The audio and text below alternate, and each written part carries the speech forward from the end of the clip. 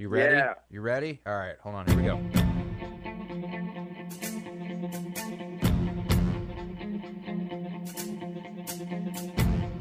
What's going on, everyone? This is the My Aggie Nation podcast coming to you again from our new little studio hovel inside the Eagle newsroom here in Bryan, Texas. We're still in the process of putting things together. We're still in the process of making this look real pretty, but, you know, it's here. We got the equipment. We might as well use it. So hopefully y'all are enjoying it and we'll have good things to come. I'm alongside Alex Miller of the Eagle. Alex, what's up, buddy? Oh, you know, just trying to fight all the oak pollen that's surrounding us in the air. Oh, it's the worst. It is the absolute worst. And we're also joined via the miracle of technology by one Zachary Taylor. Now, when Alex says he's actually fighting it, are you physically fighting it? Are you out there karate chopping pollen in half? Okay. All right. I have a samurai sword. Okay. You're like the Batman when it comes to Is it allergy signed season. by Randy Jackson? No. Step Brothers reference. Just out there in the parking lot, just taking it to the pollen. You want to go do karate in the basement? Anyway. Become best friends? All right. Yeah, I think we did. Lots of Step Brothers references. Yeah. It's a great movie. It's really a great movie.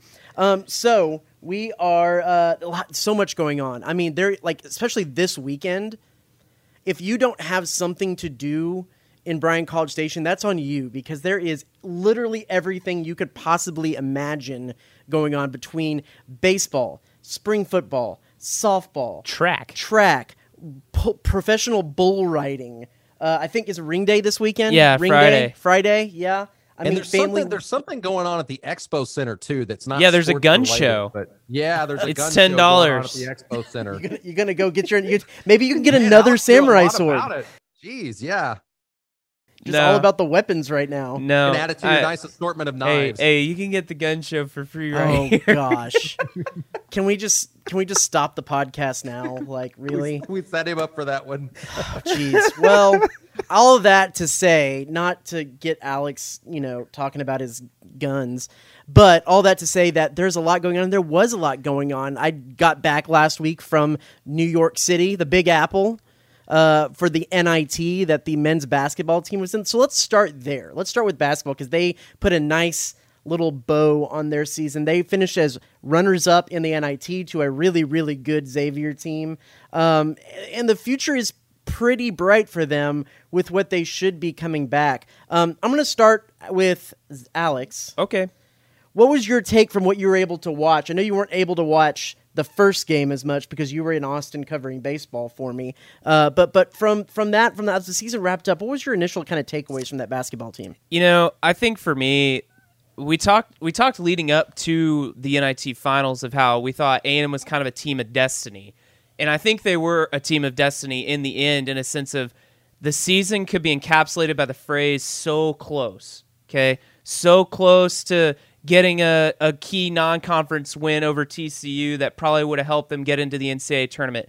So close to really busting the doors down and beating Kentucky at home in front of a record crowd that would have had, a court storming. So close to getting a win over LSU, a third win over Arkansas, who went to the Elite Eight. So close to winning the SEC tournament and playing their way into the big dance. So close to actually getting that consolation prize in winning the NIT.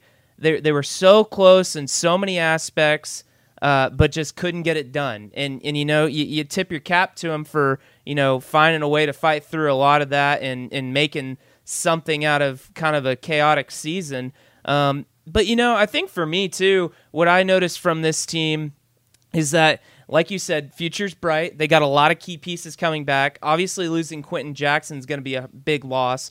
But you've got so many guys coming back that have really kind of found their roles through the last 2 months of the season. You think about the way Henry Coleman really started playing down the stretch, and especially guys like Wade Taylor, Manny Obaseki. I mean, Wade Taylor really becoming a scoring threat, Obaseki really increasing his minutes, finding his ways. And then, you start going down the list, just, Andre Gordon and Hassan Diarra, Hayden Hefner finding his role.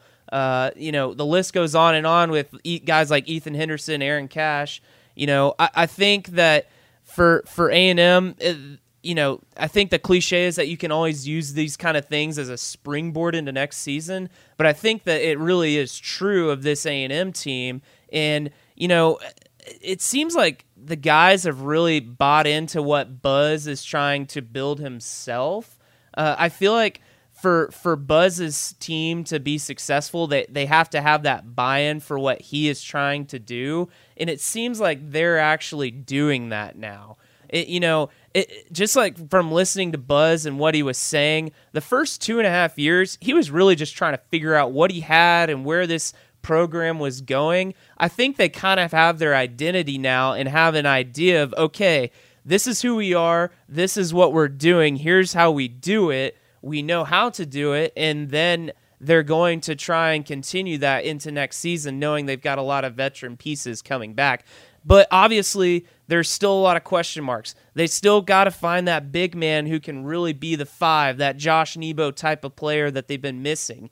It would probably be good for A&M to find an established point guard. They have guys that can handle the ball and can do it well, but they don't have that true point guard, and now Marcus Williams is in the transfer portal. So I know I just kind of rambled on a monologue, but that's just kind of what I saw as A&M wrapped up the NIT run they had. Zach, what do you say? Yeah, I think what they built over that stretch, the last part of their regular season, what they built over the NIT tournament run, that's the first time, really, that Aggie fans have had a chance to see Buzz Williams coach a Texas A&M team in the postseason. The first year, of course, you had the SEC tournament, but then, of course, you didn't have the SEC tournament, because that's when COVID hit, and then last year was mired by COVID. You're stuck in that mess. And so this was really the first chance that Aggie fans got to see postseason Buzz up close and personal. You'd seen how well he could coach in the regular season. You saw the great winning streak and going into it with a hot hand going into the postseason. But how is this team going to react? How are they going to play day in and day out through a grueling schedule that would be a postseason tournament? And so I think what they built over the last leg of the year is going to radiate into next season. Because like Alex said, you got a lot of guys that are going to be coming back. Yeah, you're going to be missing Quentin Jackson. That's a huge one. But, Jalen Johnson is a guy, we didn't even hardly talk about him this year because obviously he got injured in ACL tear. He's hoping to get a medical red shirt that he can come back next season. If he's somehow able to go, that would be humongous for Texas A&M because he was really the big name transfer that had come in before this past season. And then, Hassan Diarra, the guys that Manny Obaseki, the players that you have had that you've been able to build around so far. I think it's really a good nucleus of players that they've got. So all in all, when you look at it, I would say missing the NCAA tournament was a disappointment. A&M really shot themselves in the foot with that 8-game losing skid. Yes, they played great at the end, but if they win one more regular season game, if they had won one more game in that 8-game losing skid, I think they would have had enough. I think that would have been enough for the committee to say, look, they might have lost 7 of 8, but they ended this way. We need to let them into the NCAA tournament. That, of course, didn't happen. In hindsight, how well they played in the NIT, you can make the argument that, maybe they should have been in over some other teams. But it was a successful season, I think, all the way around, especially ending it on a high note as they did, taking that momentum into the offseason. There were some grumblings, there were some moans and groans, gripes and complaints from the fan base, kind of what is Buzz Williams doing? Is he finally going to right this ship? He's come in, he's been working on building this. COVID has really thrown a wrench into stuff, but can he right the ship and get this team to postseason ready? I think he's shown that they're ready to take that next step. Now they need to do that next year. They need to make the NCAA tournament.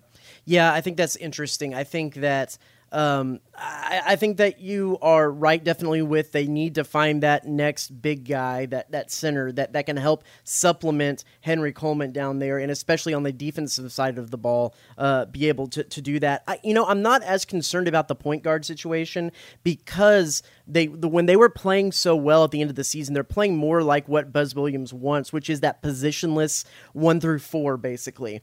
And you have guys, as you saw it go on, Quentin Jackson handled the ball a little bit more. more. Tyrese Radford handled the ball a little bit more. There was even times that Manny Obaseki came in and was able to handle the ball because he plays in that same kind of role that Tyrese Radford does in being able to play 1 through 4 positionless in that system, that they can be the guy that takes the ball up. They can go play on the wing. They can play the high post. They can kind of do any of those things in the system. And I think as Buzz continues to move on and recruit, I think he would like to get more Tyrese Radfords if he can. Those kinds of guys that no matter where the ball is on the court, anyone can kind of slot into any of the positions 1 through 4 and let's go. Let's get the offense going. And I think that Manny Obaseki is going to be huge in moving forward with that. I think you also have a pretty good ball handling point guard in Wade Taylor as well. It's just kind of getting him a little bit more under control and kind of honing in that aggressiveness that sometimes is great, but sometimes causes things to be a little bit more out of control. I think another year in the system with all of these guys, especially having the guys that all these guys that really like each other and really like playing for each other, I think will be huge. If you look at some of the metrics here to close out the season, Ken Palm has them finished at 33, which is pretty good considering that Ken Palm also started the season with them only winning 8 conference games, I think, and they were able to kind of flip that script a little bit. So, yeah, all around good season. Another thing, too, I don't know why the NIT, for this reason, doesn't get more love. And the reason is, that was a really fun experience for those players getting to go to New York. I mean, think about the NCAA tournament. I've covered the NCAA tournament. They were in it, Zach, when you were been around this team. They go to Oklahoma City or Dayton, Ohio, or sometimes you get lucky and go to a big city. But they're there for 4 days, and it's pretty much practice, hotel, game, hotel, practice. That's basically it. They might get to venture out around the hotel to get to a restaurant or something, and that's basically it. They got up to New York on Sunday and ended up staying through Friday. They all, as a team, got to see the Lion King. I know some of the players got to go see like the natural history museums. They did a lot of shopping. The whole team got to go to the Adidas flagship store that was in Times Square. They were saying they were in Times Square. That is as much as a bowl experience as any college basketball player is going to get, in the sense that when football teams go to bowls, they get to go do fun events, they get to play games, have good meals, things like that, get swag. And so I don't know, and I know the NIT is moving from New York next year, at least for the next 2 years. They're going to have a bidding process, but man, that's as fun as it gets for a college basketball player. And I know people want to call it the consolation tournament and you missed out, but if you can make it to that Final Four, that is a fun week. I had a fun week up there covering it. So, yeah, and the fact that it's older than the NCAA tournament too. I mean, I think that gets lost on a lot of people. Before the NCAA was in action, it was the NIT. But I think it does take a little bit of the luster away when you go away from Madison Square Garden, just the history and obviously everything around you in New York City. So I'm interested to see how much, or maybe how much less attention will be drawn for the fact that it's not at Madison Square Garden. But yeah, and of course you get to see some really good basketball. It really, when you get down to that point, when you're in that Final Four, you're seeing some pretty dang good teams out on the court. I get it that it's looked at as a consolation, as you said, by a lot of folks, but I mean, the game between A&M and Xavier was a tremendous ball game to watch, even if you weren't necessarily a fan of either team. That was a lot of fun. Mm-hmm. Yeah, for sure. So let's just end the basketball segment with this. We'll go around the horn and we'll start with Zach. If you look at a lot of these coaches making it to a deep run in the NIT and or winning the NIT, usually springboards a team into making the NCAA tournament the next year. Is this an NCAA tournament team next year as it stands, maybe adding a piece or two from the transfer portal? For me, yeah, it has to be. It really does, because as I said, there have been a few moans and groans out there about where Buzz Williams was going to take this team. You just got rid of a guy who had taken your squad to 2 Sweet 16s in the last 5 years. And then now, you brought in a dude that's supposed to take you to that next level. Has yet to happen, but I think this year was certainly a good step. They need to make the NCAA tournament next year. I think they will. Yeah, I think so too. And I mean, you kind of just look at the landscape of the SEC as well. Man, there's a lot of turnover. How many coaching changes have we already seen? And you think about the contenders that A&M's going to be facing. Kentucky's obviously going to be good. Arkansas is bringing back a lot of guys. But like a team like Tennessee, they lose a lot. LSU has literally lost every single player on their roster after Will Wade got fired. I mean, there's going to be a lot of rebuild around the SEC. And the fact that A&M's got some solid pieces in place, that's going to go a long way. And how many games this year did A&M end up losing by just less than 5-10 points? I mean, could have easily just gone the Aggies' way. I mean, I think next year A&M wins a lot of those games where they may have lost them this year, and a lot of that goes to the experience that A&M brings back compared to the rest of the league. Yeah, I think if they can go to the transfer portal, maybe get one more shooter and another little bit to bolster the post, especially the offensive side of the post play. Man, I think that is not only an NCAA tournament team, I think it's a team that could win a game or two in the NCAA tournament that still has some room to grow in the years to come. So that puts a nice little bow on basketball. Of course, you mentioned Marcus Williams hit the transfer portal. We'll have to see what happens with that as well. But while I was covering the semifinal game, while A&M was beating Washington State, you were in Austin watching A&M baseball, pretty surprisingly taking it to Texas. Yeah, we were talking before the game, Travis, and the wind was blowing so hard out to left field, and as much as A&M's pitching had struggled, I was just thinking, man, Texas, they are a great hitting team. This could get ugly potentially. And yeah, Texas scored 9 runs, but A&M scored more because Jack Moss hit for the cycle and Dylan Rock hit a grand slam. I mean, it just everything went A&M's way, even when things were not. And the fact that A&M was able to withhold Texas, and Ivan Melendez had a couple of hits, but he didn't really do much damage. And where Texas made their big punches, it wasn't enough to really overcome what A&M was able to reciprocate on that end at the plate themselves. Jack Moss was fantastic. I mean, legging out that triple there in the 8th. I mean, that was a big win for A&M. You felt like they really were starting to turn a corner, and then of course they come back and they lose the weekend series after that. Man, it's just kind of been a roller coaster of a season for them, game by game too. It's just high highs, low lows. We've talked about the bullpen. It's just all over the place. But yeah, that win over Texas, it was a great atmosphere too. Last night, talked to Jim Schlossnagle after the big win against a really, really good Texas State team midweek, and there is something to something that he said, and that is this is a team that really enjoys seemingly being the underdog. If you look at going away at LSU to start the SEC conference slate, an 8th-ranked LSU team, and they take that series from them when they were far and away supposed to be the underdogs. They beat Texas when they're far and away supposed to be underdogs, and they were far and away supposed to be the underdogs against this Texas State team, and it was a pretty dominating win other than just the last inning. I think there's something to that, enjoying being in that underdog situation and enjoying that kind of David and Goliath type scenario per se. Zach, what do you think? Yeah, I think there's something to that. The fact that you're playing an interstate rival adds something else to it as well, especially as Alex mentioned, everything that was going on at Texas and even Texas State for that matter. A lot of these guys grew up playing against one another. The big question is, can you take that success from the midweek matchups and put that towards the weekend series? Losing back-to-back SEC series. I don't know if you could call Auburn and Alabama inferior opponents, but that's going to be some of the best chances that A&M's going to get moving forward based on the teams you're going to be playing. You're going to be playing kind of a murderer's row. Really good teams. You're not going to get Tennessee this year. Schloss talked to us about that, but you're going to be getting the Arkansas, the Mississippis, the Mississippi States of the world. So can A&M make that success that they have in the midweek matchups, at least, especially over these last couple of weeks? Can they put that towards actual SEC play?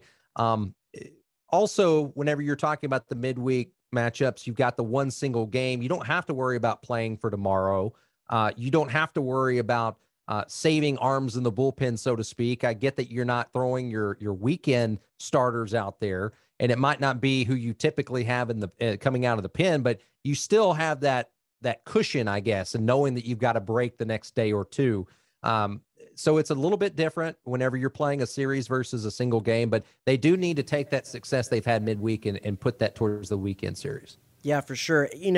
The thing that I'm writing my story on for tomorrow that you can catch in the Eagle, this is Wednesday, so the Thursday's edition of the Eagle, is the fact that they suffered a lot of injuries early in the season with Cly Harrison, with Trevor Warner, Cly Harrison at shortstop, Trevor Warner at third base, Ryan Targott, who was playing second, filled in at short and third in some of those situations.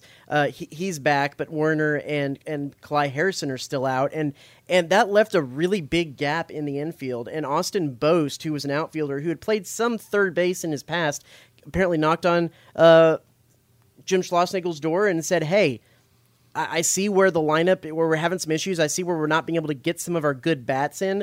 Put me at second base. I can do it." And the first time he ever started a D1 college game at second base was that LSU series. And that LSU series is where things have been trending upwards for the bats. The bats have not really been a problem for A&M since this conference slate started. It's been able to get Dylan Rock into left field where Austin Boast was playing. Austin Boast is at second. Even Brett Minich, who's a right fielder, said they have Logan Britt batting eighth, and he might be the best 8-hole hitter in the league with what he can, the power that he has. So it is interesting how just shuffling that one little piece has kind of been able to turn the key and unlock everything. And Boast hasn't been playing bad defense. I don't know what y'all two have been able to see, but what stood out to you about Austin Boast so far?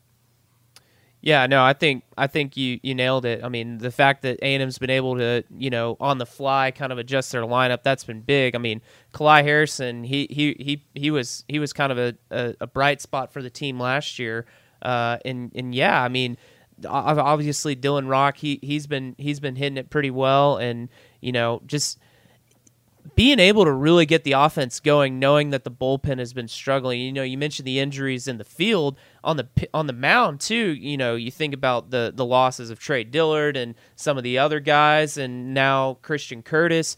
I mean, A&M's just been really feeling the injury bug, and so being able to fill those holes with a little bit of success, I mean, that certainly helps as A&M's trying to fight along here through conference play.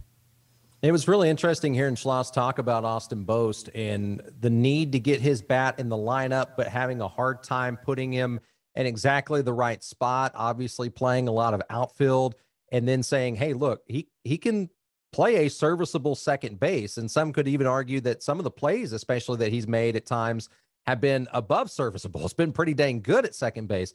So being able to put him in there, keep his bat in the lineup while also having a good defender in the infield has really been one of the good things that's happened for the Aggies this year, in a year that's had a lot of unfortunate events as far as injuries go.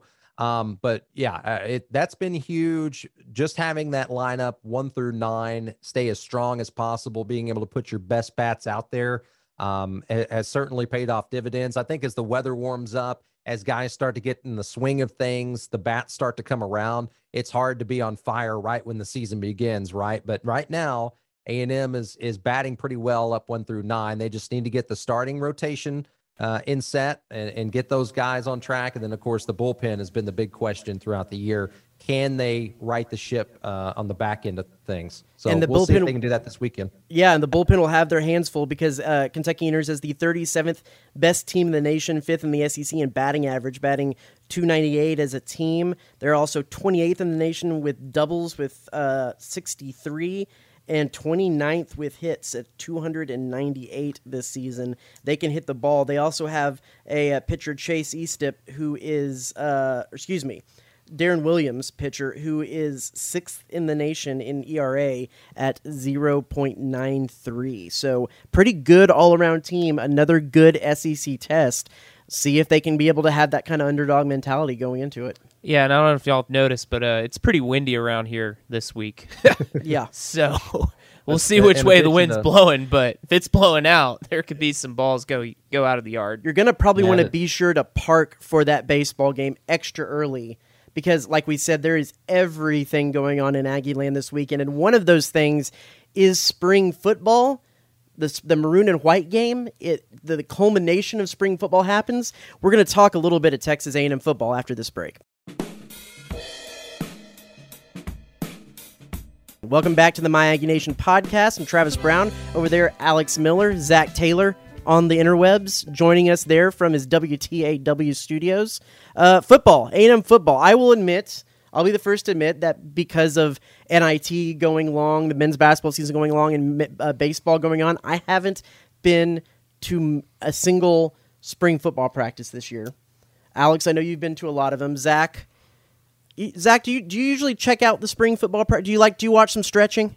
Well, typically with my day starting at 4:30 here in the studio, I usually don't make it to the stretching and warm up portions. Obviously, I get to talk a little bit with Jimbo Fisher, but I try to make it to at least a couple throughout the spring. But I'm not there day in, day out like some of our media brethren. And you do have a mini me that's taking up some of your time as well. Yeah, now, it's weird how kids do that, right? Yeah. So I will add on to that we're hearing good reports about stuff, as you always do during spring ball. A lot of good defensive lineman action, a lot of good things we're hearing from the wide receivers and the tight ends. Alex, what is the position group that you focused in on a little bit more you were able to see in the few times that you were out there watching?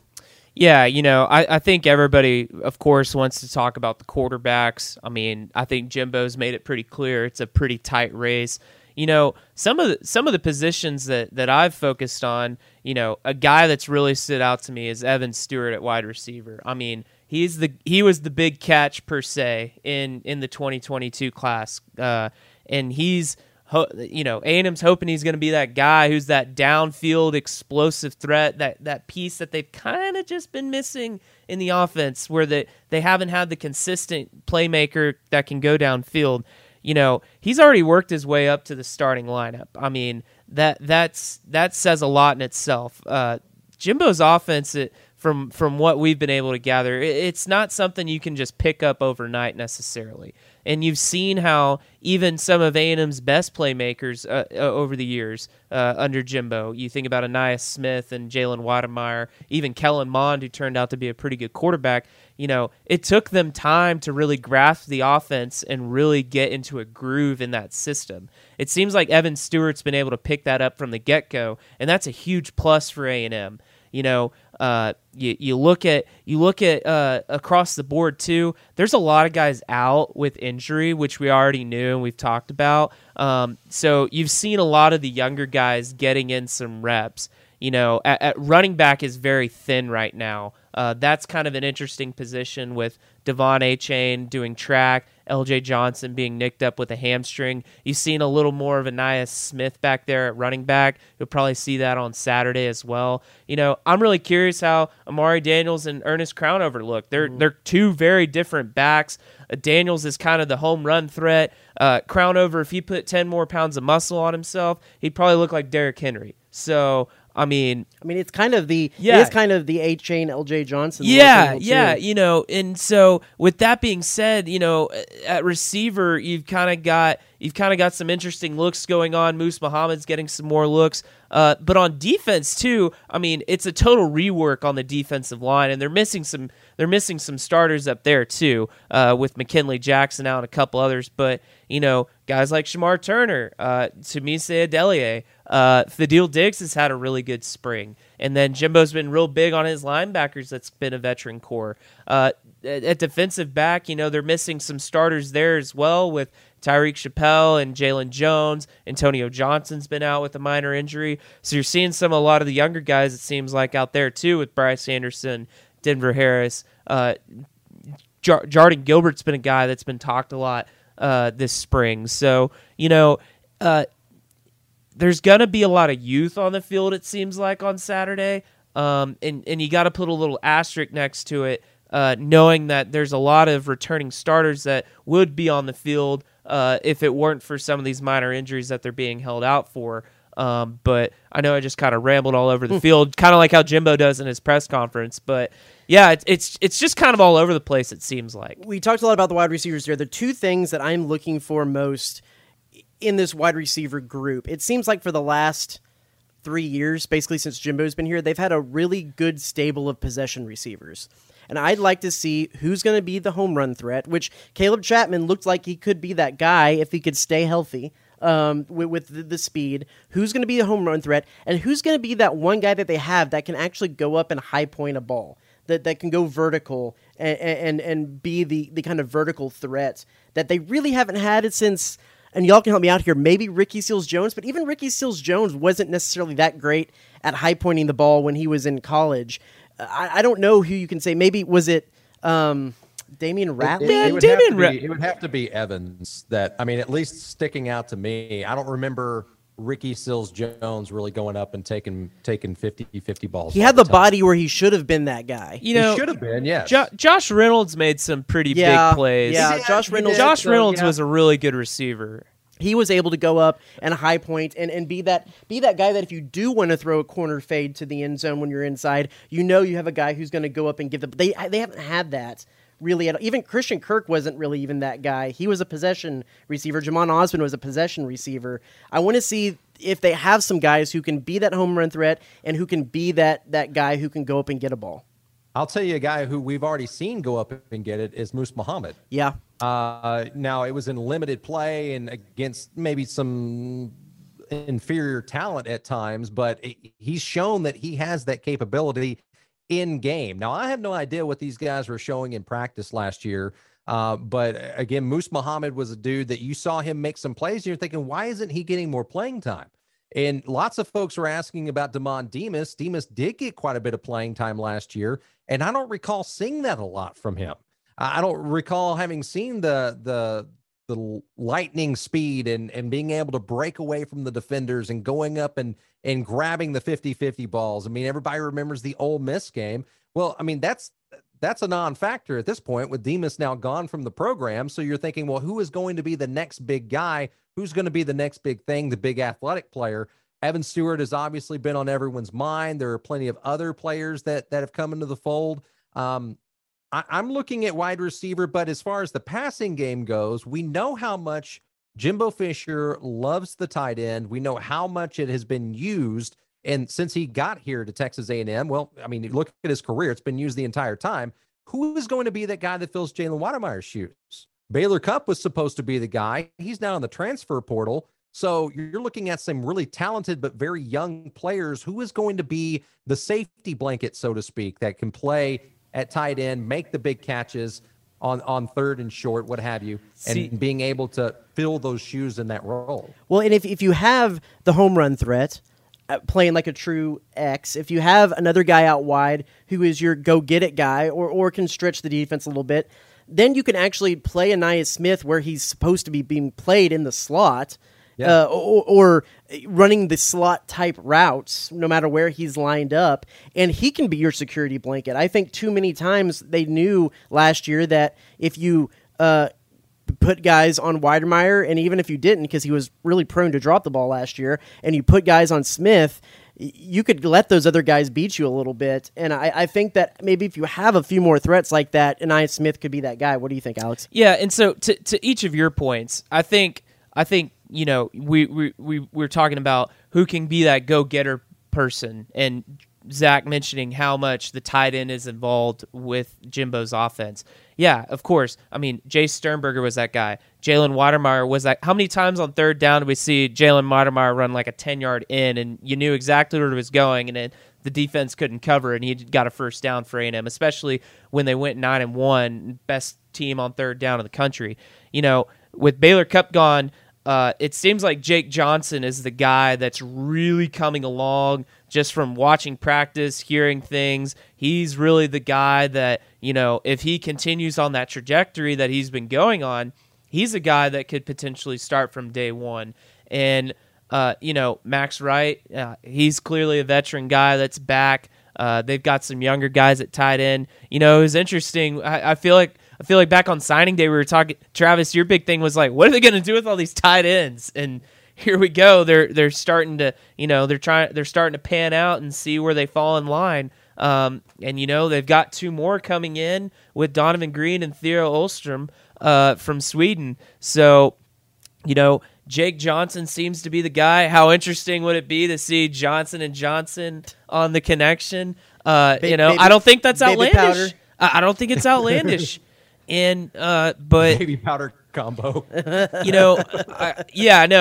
I think that if there's a guy to watch, it's Jake Johnson. I'm curious if he ends up playing on Saturday because we know he's been out for a little bit of spring ball with a little bit of a leg injury. But that's certainly a key position to watch in terms of the possession guy because that is A&M's possession guy is the tight end spot.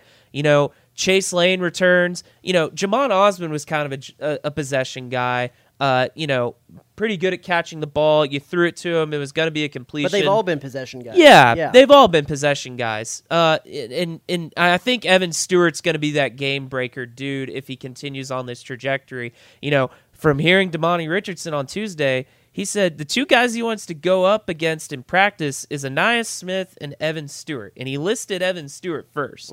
So we know what Ainias Smith brings to the table for A&M. We know how good of a route runner and how hard of a matchup he is. And Damani said he likes going against him because it improves his technique. So what does that say about Evan Stewart's route running ability and his athleticism for the senior guy on the team to already want to go against him on one-on-ones?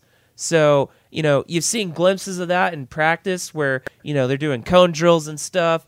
But, I think Saturday is really going to be, the chance to look in and see. I think one other spot I've got an eye on, too, is that tackle spot opposite of Reuven Fothery. Because Fothery is for sure gonna hold down one of those spots. But who's going to be that other guy?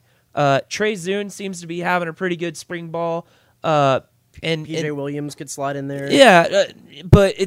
So it seems like Zune's kind of the front runner right now. So I'm pretty curious to see how the O-line gels. A&M's got a lot of depth at guard. Bryce Foster's going to be your center. How does it shake out with that tackle spot on the other end, replacing Kenyon Green? Real quick before we get to our last subject, I know you have the list of injuries of guys that we probably won't expect to see in the spring game. Run down that real quick so we get that out in the podcast world. Well, I've actually left that list in the other room. Well, then we're not going to do that. So we'll just go ahead and get to that last subject, and that is let's go ahead right now and get on record, get on tape, who we think – what we think the quarterback order is going to be this fall. But let's do it. Let's do it pre-spring game. So next week we can come back and see how wrong we were in our pre-spring game estimates, because that's what this is all about, right? Our way too early predictions. Isn't podcasting and previewing all just about seeing how wrong you are every time? Pretty much. Yeah. Pretty much. So I'll go first. We're wrong more than right. I'll go first because I'm the one who brought it up. I think the way I've been putting it with people is if I was to bet my money is on Haynes King to start. If I'm betting Alex Miller's money, it's going to be Connor Wigman to start.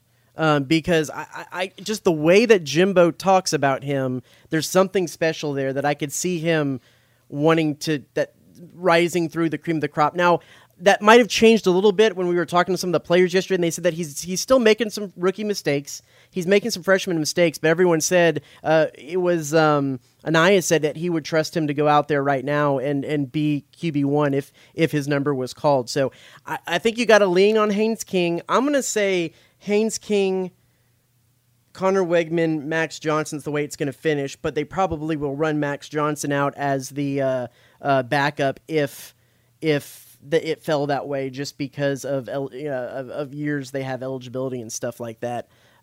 Zach, what say you? I think I've been pretty vocal and probably... You're always pretty vocal. Yeah, well, that's true. I'm the radio guy, right? But a little bit more than other folks that cover the team. I think it's Haynes King's job to lose. I know that everyone saw him in limited play last year, but... and we talk about the success that Connor Wigman had in high school and the dual threat kind of talent that he had. Haynes King was a blue chip recruit too. Now, maybe not on the exact same level as Connor Wigman, but he was a pretty dang good player coming out of Longview High School a few years ago. And he was supposed to be the heir apparent last year. He just got hurt early on in the second game of his regular season career. So I think with his knowledge of the offense, having worked with Jimbo Fisher, and just his talent, I think he's a talented quarterback. I think he is going to be your starter.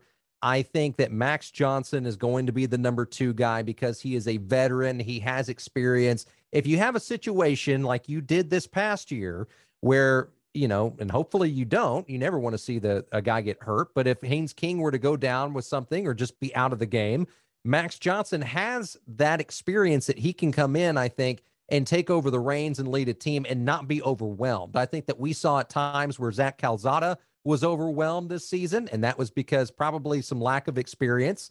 I think that you would say the same thing with Connor Wigman. And I agree with you, and I hadn't really thought about it much until you brought it up. But yeah, you very well could have Connor Wigman just as a red shirt for this season. You have him there in case you get him as many snaps in practice as you can. He continues to learn the offense, and he is a very, very talented guy who, could be a Heisman Trophy winner for all we know. I mean, I think he has that kind of talent, but he's still so young. And why play an 18-year-old when you've got a 21-year-old who is experienced and pretty talented in his own right in Haynes King, and then you've got a veteran in Max Johnson who's won some big ball games. So I think it's going to go King, Johnson, Wigman. The only way that changes is if somebody gets hurt throughout the year. And even if Haynes King does get injured, I think Max Johnson's going to be the guy they call on. Yeah, I think I'm going to echo the sentiment you guys have. I think it's Haynes King's job to lose. I think Connor Wigman will end up being his biggest competition. But yeah, I think I see it going Haynes King as starter, Max Johnson the backup, and Wigman third, just for eligibility's sake.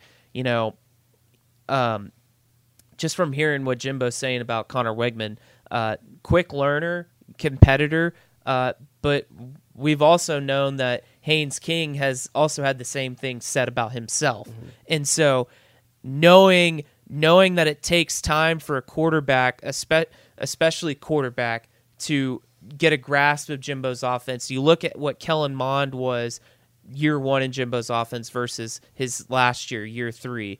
I mean, just night and day difference. And, this will be Haynes King's 3rd year in Jimbo's offense. This is Connor Wigman's 3rd month in Jimbo's offense. Same with Max Johnson.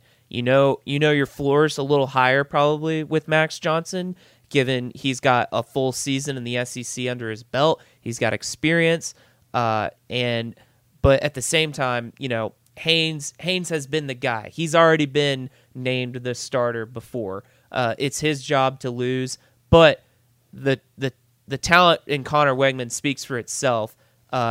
Just watching in practice, he throws the best ball.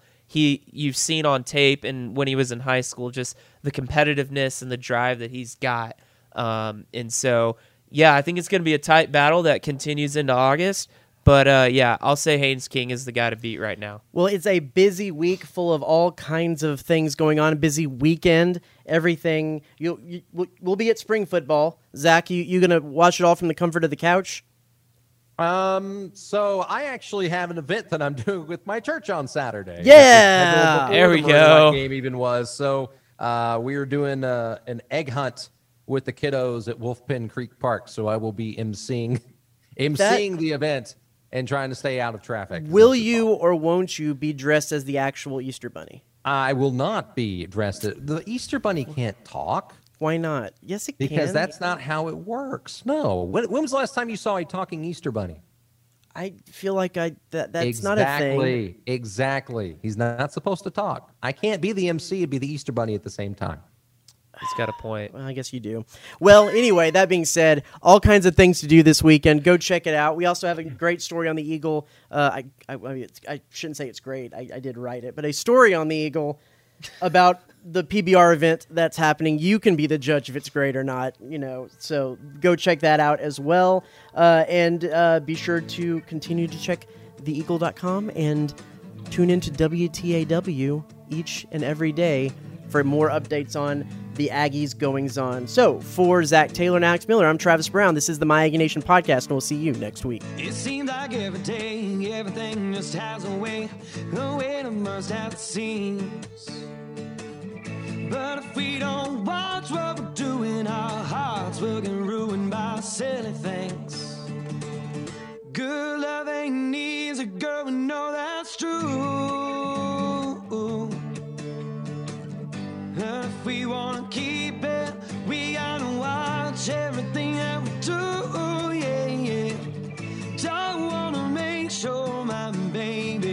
make sure you're sticking with me. But I wanna make sure that we'll be all that we can be, all that we can be, all that we can be.